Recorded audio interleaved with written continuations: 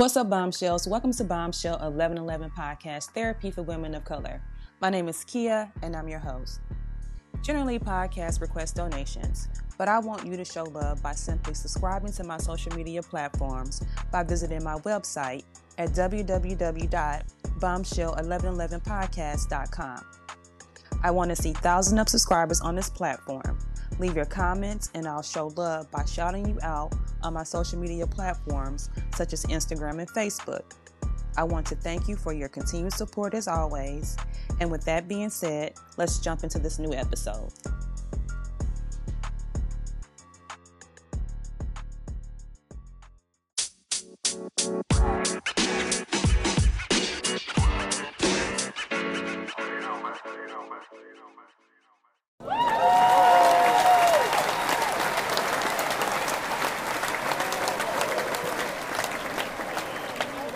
Welcome to Bombshell 1111 Podcast, Therapy for Women of Color, where we discuss mental health and personal development. I'm Kia, and I'm your host. Tonight, we'll be talking about eating disorders, depression, and anxiety with our special guest, Dr. Tovar, clinical psychologist and registered dietitian. So, Bombshells, let's get to it. Welcome, Dr. Tovar. How are you? I'm very well, thank you. And you can just call me Supatra if you like. Okay, see, that may be a little bit too much for me, Dr. Tovar, because I practice the Dr. Tovar, okay? Okay, stick to the Dr. Tovar, whatever you use.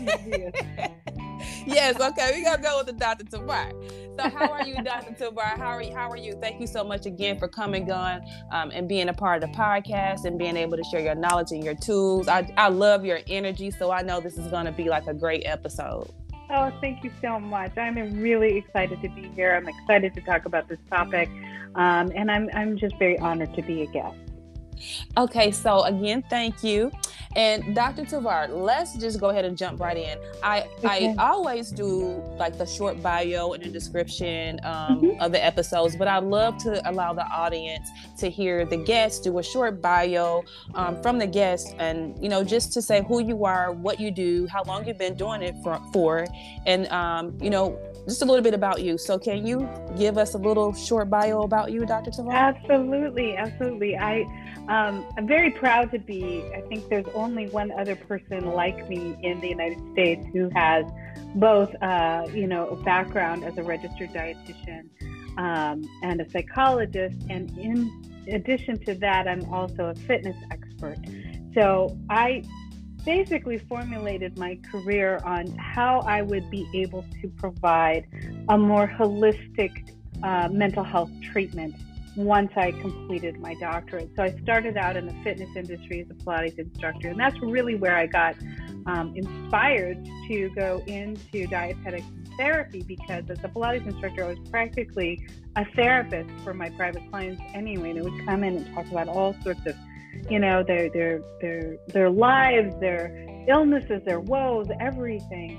And it was really inspiring not only to see them improve in their physical health, but just to be there for them, not necessarily in a therapist position, obviously, but to be there for them and to be able to inspire them to better health. And that's what, when those conversations are what really kind of inspired me to go forward with nutrition, because, their fitness challenges, their issues with their bodies, so much coincided with what nutrition they were following or diet they were following and having difficulties. So I knew that I had to get some more specialized education. So I went into study to get my master's in nutrition, with my emphasis being in treating eating disorders.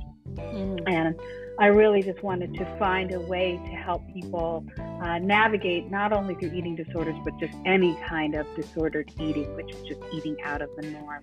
And in that process, which is a very long process and a lot of school and a lot of science, I realized I also didn't have the scope of practice enough to really kind of get to the heart of what eating disorders, just what causes them, or how to treat them from a mental health perspective.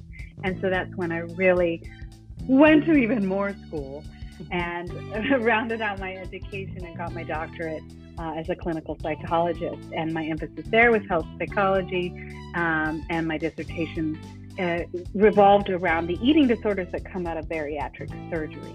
And the reason why I did that is because they're so complex. There's so many different types of disordered eating patterns that can come out of that, that really, when you know enough about that, you can essentially treat almost any eating disorder based on what you learn through that.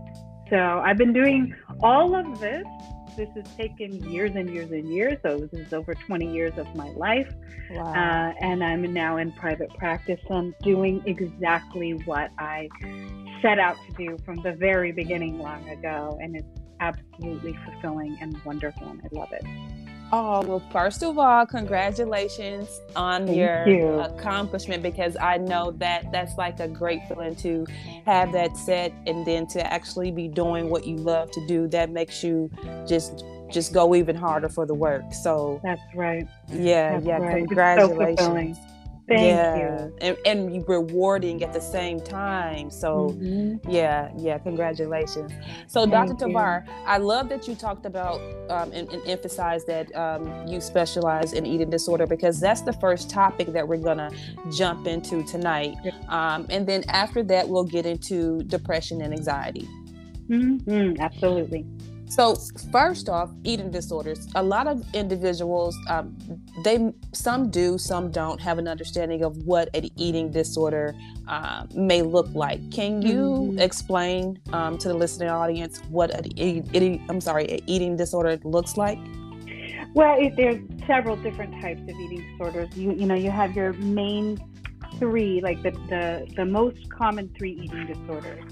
And basically any eating disorder is a pattern or style of eating that leads to, could be both physical and mental health consequences, such as distress and, inability to function in one's life. So there's three main ones. One is anorexia nervosa, which is, basically when you look at it, it's characterized by extreme self-starvation. There's, a great deal of fear in gaining weight. You usually see a very, very low body weight, usually a BMI of 17 or below. And then the people who experience this also have what's called body dysmorphia, which is, a view of one's body that's actually not physically accurate. You may see yourself as, much larger than you actually are. Then you have bulimia nervosa, which is characterized by binge eating that is also accompanied by some compensatory behavior like vomiting or excessive exercise or diuretic use. And that's usually something that you would see at least one time a week for like 3 months for it to be officially diagnosed. You don't need a particular time frame around anorexia, but you do need that around bulimia nervosa to be diagnosed with that. Then you also have one of the other main three, which is binge eating disorder, which is just binge eating larger amounts than normal in like about a 2-hour time period.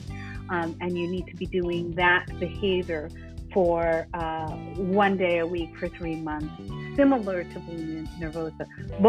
All of these have to cause significant amounts of distress and impairment in your daily functioning. Those are your three main ones, but you also have people who fall outside of those three, or maybe have a combination of, say anorexia or bulimia, anorexia with, bulimic kind of tendencies. But you also may just see people who experience disordered eating patterns where they don't necessarily fall into a particular category. But what we're also seeing a lot of, and it's not even an officially recognized disorder in the DSM, is called orthorexia nervosa. And that's characterized by, having an almost unhealthy, well, actually it is an unhealthy obsession with healthy nutrition or reaching a certain body ideal, where they take these kind of irrational actions to avoid unhealthy foods, to seek pure foods, and you basically engage in these kind of highly ritualized, very restrictive and selective eating styles. Where I am, which is Los Angeles, I see orthorexia perhaps the most among my clients. Some version of that, whether it's a full-blown disorder or if they have behaviors that are leading them towards developing orthorexia, and that really kind of comes from what you see out of diet culture, which is, I think one of the main culprits is the clean eating movement. People who are very obsessed with, eating only clean food. That's very much a part of the culture in LA.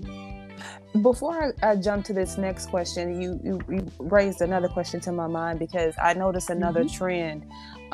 Is there a diagnosis for individuals who may have an obsession with trying to gain a particular weight? Well, there's really nothing, it really kind of depends on what you mean by gain a particular weight, but there's, more often than not, they may fall into the binge eating kind of other specified category, especially if their attempts to gain weight fall more into binging. But you don't tend to see that as much as people who are, kind of really trying to control and lose weight. You do see that style with binge eating disorder. People tend to kind of fall into that out of, sometimes reasons to try to lose weight. And because when you do that physiologically, you're trying to lose weight, you restrict yourself so much, your hormones get out of whack. And what your body tries to do is compensate for the restriction. So your hormones, especially ghrelin, which is your hunger hormone, will ramp up, and you'll get so obsessed and hungry and needing food that's what usually kind of tends to starting a binge. And so, Dr. Tovar, when we talk about eating disorders, we tend to hear about young women and eating disorders, but are there other groups of people that are more often affected by eating disorders? I wouldn't necessarily say more often, but I think that the tendency for the media to focus on, especially young white women, and they really kind of focus on the most, what they say is extreme eating disorder, where you'll see the body types that are, very skeletal and very thin and frail and, obviously anorexic, but it affects eating problems, eating disorders affect everyone. And I think that, the people that tend to get ignored the most are men. And men, I think, suffer perhaps even equally, but are kind of ignored in the community, or they don't feel like, they have a place to seek help. There's just not that many that tend to seek help. Maybe perhaps more for like binge eating disorder and things like that, especially if they're very overweight. But you see it, especially orthorexia in men in areas like LA. You'll also see it in older men, but it's less talked about. So I think that, just really gaining an awareness of it being more of a global problem than anything else. And the reason why I say that is because I believe in our country we are inundated with diet culture. I am categorically anti-diet, even though I have diet in my title as dietitian, because I see how much diet culture is affecting not only, our food choices and the ways, that we eat, but also how we feel about how we look. And that's because, diet culture is promoting a certain bias called lookism, which is the preferential treatment of good-looking people, and at the same time vilifying people who are may have extra weight, who might be overweight, or who might be obese, through weightism, which is the bias against people who have excess weight. So if you look at this in our country, it's it's pervasive. It's everywhere. It's in everything that we look at. So in that being so pervasive, I think everyone has a tendency to at least have some kind of disordered eating pattern or negative view of their body because of the culture we live in. And Dr. Tovar, when we talk about treatment for eating disorders, within your work experience, have there been any recent developments in research on treatment for eating disorders? Absolutely. I think there's a lot of interesting new studies that are out there. There are always interesting new studies. My dissertation focused on the newest treatment for eating disorders of using mindfulness types of therapies. And that's actually what I use in my own practice, because I am such a huge proponent of mindfulness and cognitive behavioral therapy as a treatment for disordered eating, but also just for, kind of almost any issue or problem. But what we're seeing is, in other research, there can be potential predictors. Like there was a study that showed that negative affects, just meaning like, emotional kinds of distress, with also interpersonal functioning that's impaired, meaning you have relationships that are strained, whether they're in your family or they're in your, social network, can be a predictor of eating disorder types, both all for like anorexia, bulimia, and binge eating disorder. So that can really point the way for clinicians to uncover even eating disorders that they may not have, assessed for in their original clinical interview with their clients. There's also some links that are starting to be established between autoimmune disorders and eating disorders, such as celiac disease. And that's helpful when you, say as a doctor, you may have somebody who's coming in for celiac disease. Well, if you know about this link, you can also help to assess them for an eating disorder. There's also new drugs out there. Vyvanse is one, and that's a drug used now to start to treat binge eating disorder, and they're seeing some effectiveness with that. There's also studies out there that are looking for genetic links, and they think that they may have found a genetic link that ties somebody to the propensity for anorexia nervosa. So I think in the future, what we're going to see a lot of is potential genetic testing. We're going to see more specialized treatments via prescription medication, and just better ways to assess people for eating disorders. It's kind of neat what's happening out there. And with that being said, in addition to treatment, how can someone best help support and, just even help someone who has been diagnosed with an eating disorder? Well, I think the main thing is, encouraging, if they're not already in treatment, for them to go into treatment. I think that's the number one thing. In eating disorders, because of their complex nature, they require, in many cases, a team-based effort. You often see, everybody from a medical doctor, registered dietitian, a psychologist, maybe even an occupational therapist who may help, kind of getting somebody back into the mechanics even of eating. So it's really important to encourage treatment and to destigmatize being in therapy. I think a lot of people tend to, put a label on, like, oh, you're the patient, you're the one with the problem. But no, it's really you're seeking extra help. You are bettering yourself. How you couch treatment is very important. I also think that unconditional support, of course, is absolutely important. I also encourage family members that I have, co-joint family sessions with my clients to never, ever, ever, and this is very important, and I hope this point really comes through, to never, ever comment on anybody's weight or shape ever, but especially with the person who's seeking treatment. Because you could be triggering things that you have no idea are detrimental, even if you think that you are well-meaning. Even if we say somebody's suffering from anorexia nervosa and you say, oh, it's lovely to see you gaining weight, that might send that person into a spiral.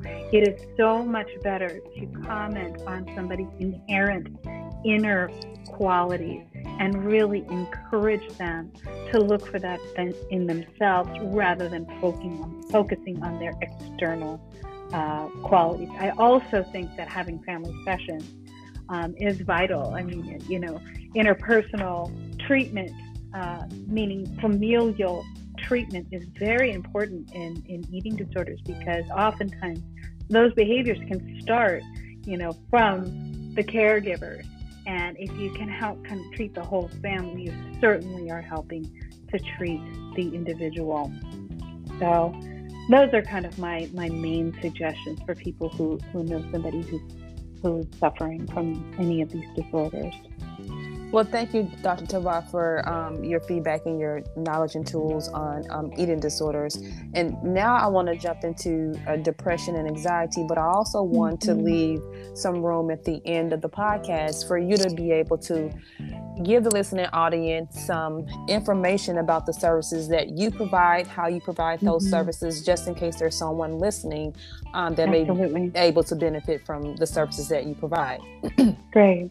So let's talk about depression and anxiety.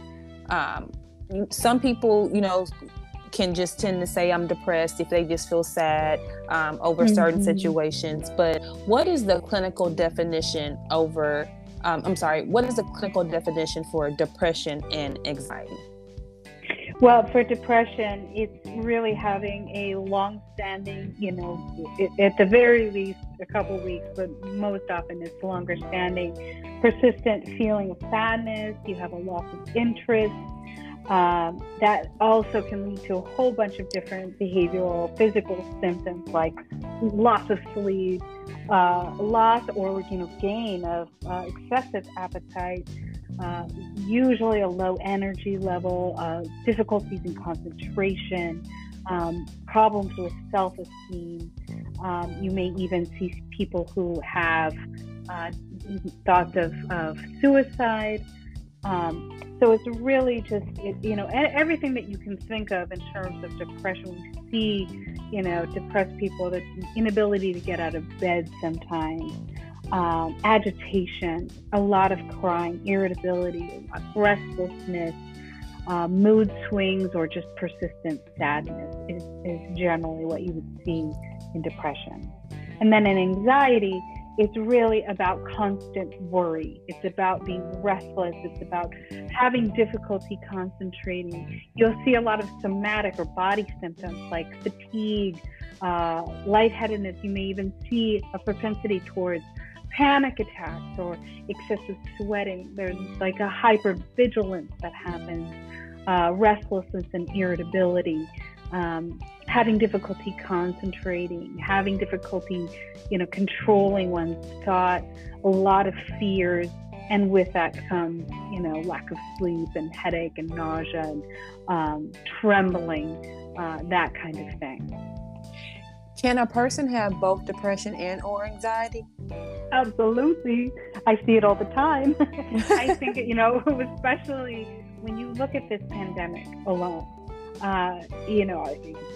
that is when my practice went absolutely full to the gills. You saw people who were really suffering about the loss of their jobs, really depressed about the loss of their freedom in their lives, and then excessive worry, obviously, about where this pandemic was going and if it would affect them and what would they have to do to make themselves safe. I saw people losing sleep. So yes, absolutely, 100%. I think they often coincide together, which is why I am such a proponent of mindfulness, because I do think that depression is, sadness that's rooted in some kind of ruefulness in the past, and anxiety is fear and worry and doubt about the future. And mindfulness is learning how to be in the present moment. And when you're in the present moment, and you really learn how to do that, And present moment meaning a non-judgmental, open-hearted awareness of the present moment, meaning you are absolutely aware of all of your senses. You are letting your mind just be rather than do, meaning you're just focusing on what's right in front of you. That, in my opinion, is where happiness lies. Oh, similar to the law of assumption. Mm-hmm. Okay. I'm learning more about that now, and it's just you're seeing so many things that have been coming up in the videos I've been watching. So, good. Yeah. Now, Dr. Tovar, when it comes to depression and anxiety, there are many forms. But within your practice, can you just talk about a few that you've seen more so than others in reference to depression and anxiety? Yeah, most often I see major depression. That's, your categorical depression. You may even see persistent depressive disorder, which is over the 2-week time period, can last years and years. I see that very often. And the most often anxiety disorder I see is generalized anxiety disorder. But I also, actually, younger kids have started to see a lot of tics, which is an anxiety-based disorder. I see OCD-like behaviors, if not full-blown OCD. So, it really does depend, but most often it's either major depression, persistent depression, and generalized anxiety disorder. Are there medication and treatments available to treat depression and anxiety? And if so, can you just discuss a few that are most common? Right. Well, your SSRIs, which are your depression treatments, are the most common for both, actually. Doctors might prescribe you an anti-anxiety medication, something like Xanax, but it's less common because there's such a propensity for dependence and the potential for any kind of overdose, especially if somebody's combining alcohol. So it's you may see older school doctors prescribing that more, which I would definitely have a little alarm bell go off if you have a doctor who's really trying to push something like Xanax on you, because overall what they're seeing the most safe and effective treatment for both anxiety and depression are generally the SSRIs. And then to close out our discussion on depression and anxiety, Dr. Tovar, how can a person help and support someone who has been diagnosed with depression and or anxiety? I really think it's kind of similar to what I said in terms of eating disorders. What people want more than anything is to know someone's there for them. You don't have to do a whole lot. You actually don't have to try to tackle it and fix it for somebody. And often when you do, you probably will be met with resistance. You have to, kind of meet somebody where they're at. And oftentimes, if you're not the, clinical professional who's treating it, the person just wants somebody to be there, to listen, to provide support. It's even just to sit next to them and just so that they know that they're there. But if, say, you're in the family with them, you may, offer yourself to be a part of family therapy, because if the depression is centered around issues within the family, helping to resolve those with a therapist can be really helpful. If you're a friend, just, constant check-ins and just making sure the person's okay. And, you want to go to lunch? Would you like to take a walk? That can be so healing and therapeutic for anybody suffering from either of those conditions. So thank you so much, Dr. Tovar, for all of that knowledge in reference to eating disorders, depression, and anxiety. Now I want to spend the last few minutes of the podcast talking about the services that you provide. So can you share with the listening audience the information about how you provide services, whether that's in person, via online, and the type of services that you provide and the way that they can contact you? Absolutely. Right now I am completely online because of COVID. It's just not my desire to wear a mask in session, and I'm Right. pretty, diligent about that, and I just need to see somebody's face. So I provide solely therapy online. I also am taking on an associate, which she'll be starting in a couple months, probably in a month and a half. And really, at this point, I'm getting quite full, and I do have a couple slots open, but I'm getting full enough where I'm going to be needing some extra help, which is really wonderful. But I provide individual, couples, and family services online. In addition to that, right now what I'm doing is in the tail end of developing an online course called Deprogram Diet Culture. And this is, really a big part of my greater mission to help people to really start to reject diet culture on all levels and learn how to stop listening to what everyone else is telling them in terms of how to lose weight, how to be fit, how to whatever, fit in, and really relearn how to tune into themselves. Trusting themselves in terms of what and how much they eat, relearning how to be kinder to themselves in terms of looking at their thoughts about themselves and their skewed thoughts about food, and how to restructure that thinking, and how to make behavioral changes that last for your lifetime. So that course will be coming out most likely in about January or February of next year. So that I'm very excited to offer, because I think it provides a really amazing roadmap in terms of, say you've been dieting for forever, how to stop doing that forever and adopt a style of eating that works for you on your own terms. And I think it's going to be really successful. What I've been using, in therapy with my clients and seeing success with. Congratulations on that, Dr. Tavar. Thank you. That will be offered. If you can reach me through my website, which is drsupatratovar.com, all one word. I'm sure you'll probably put it in the in the bio underneath.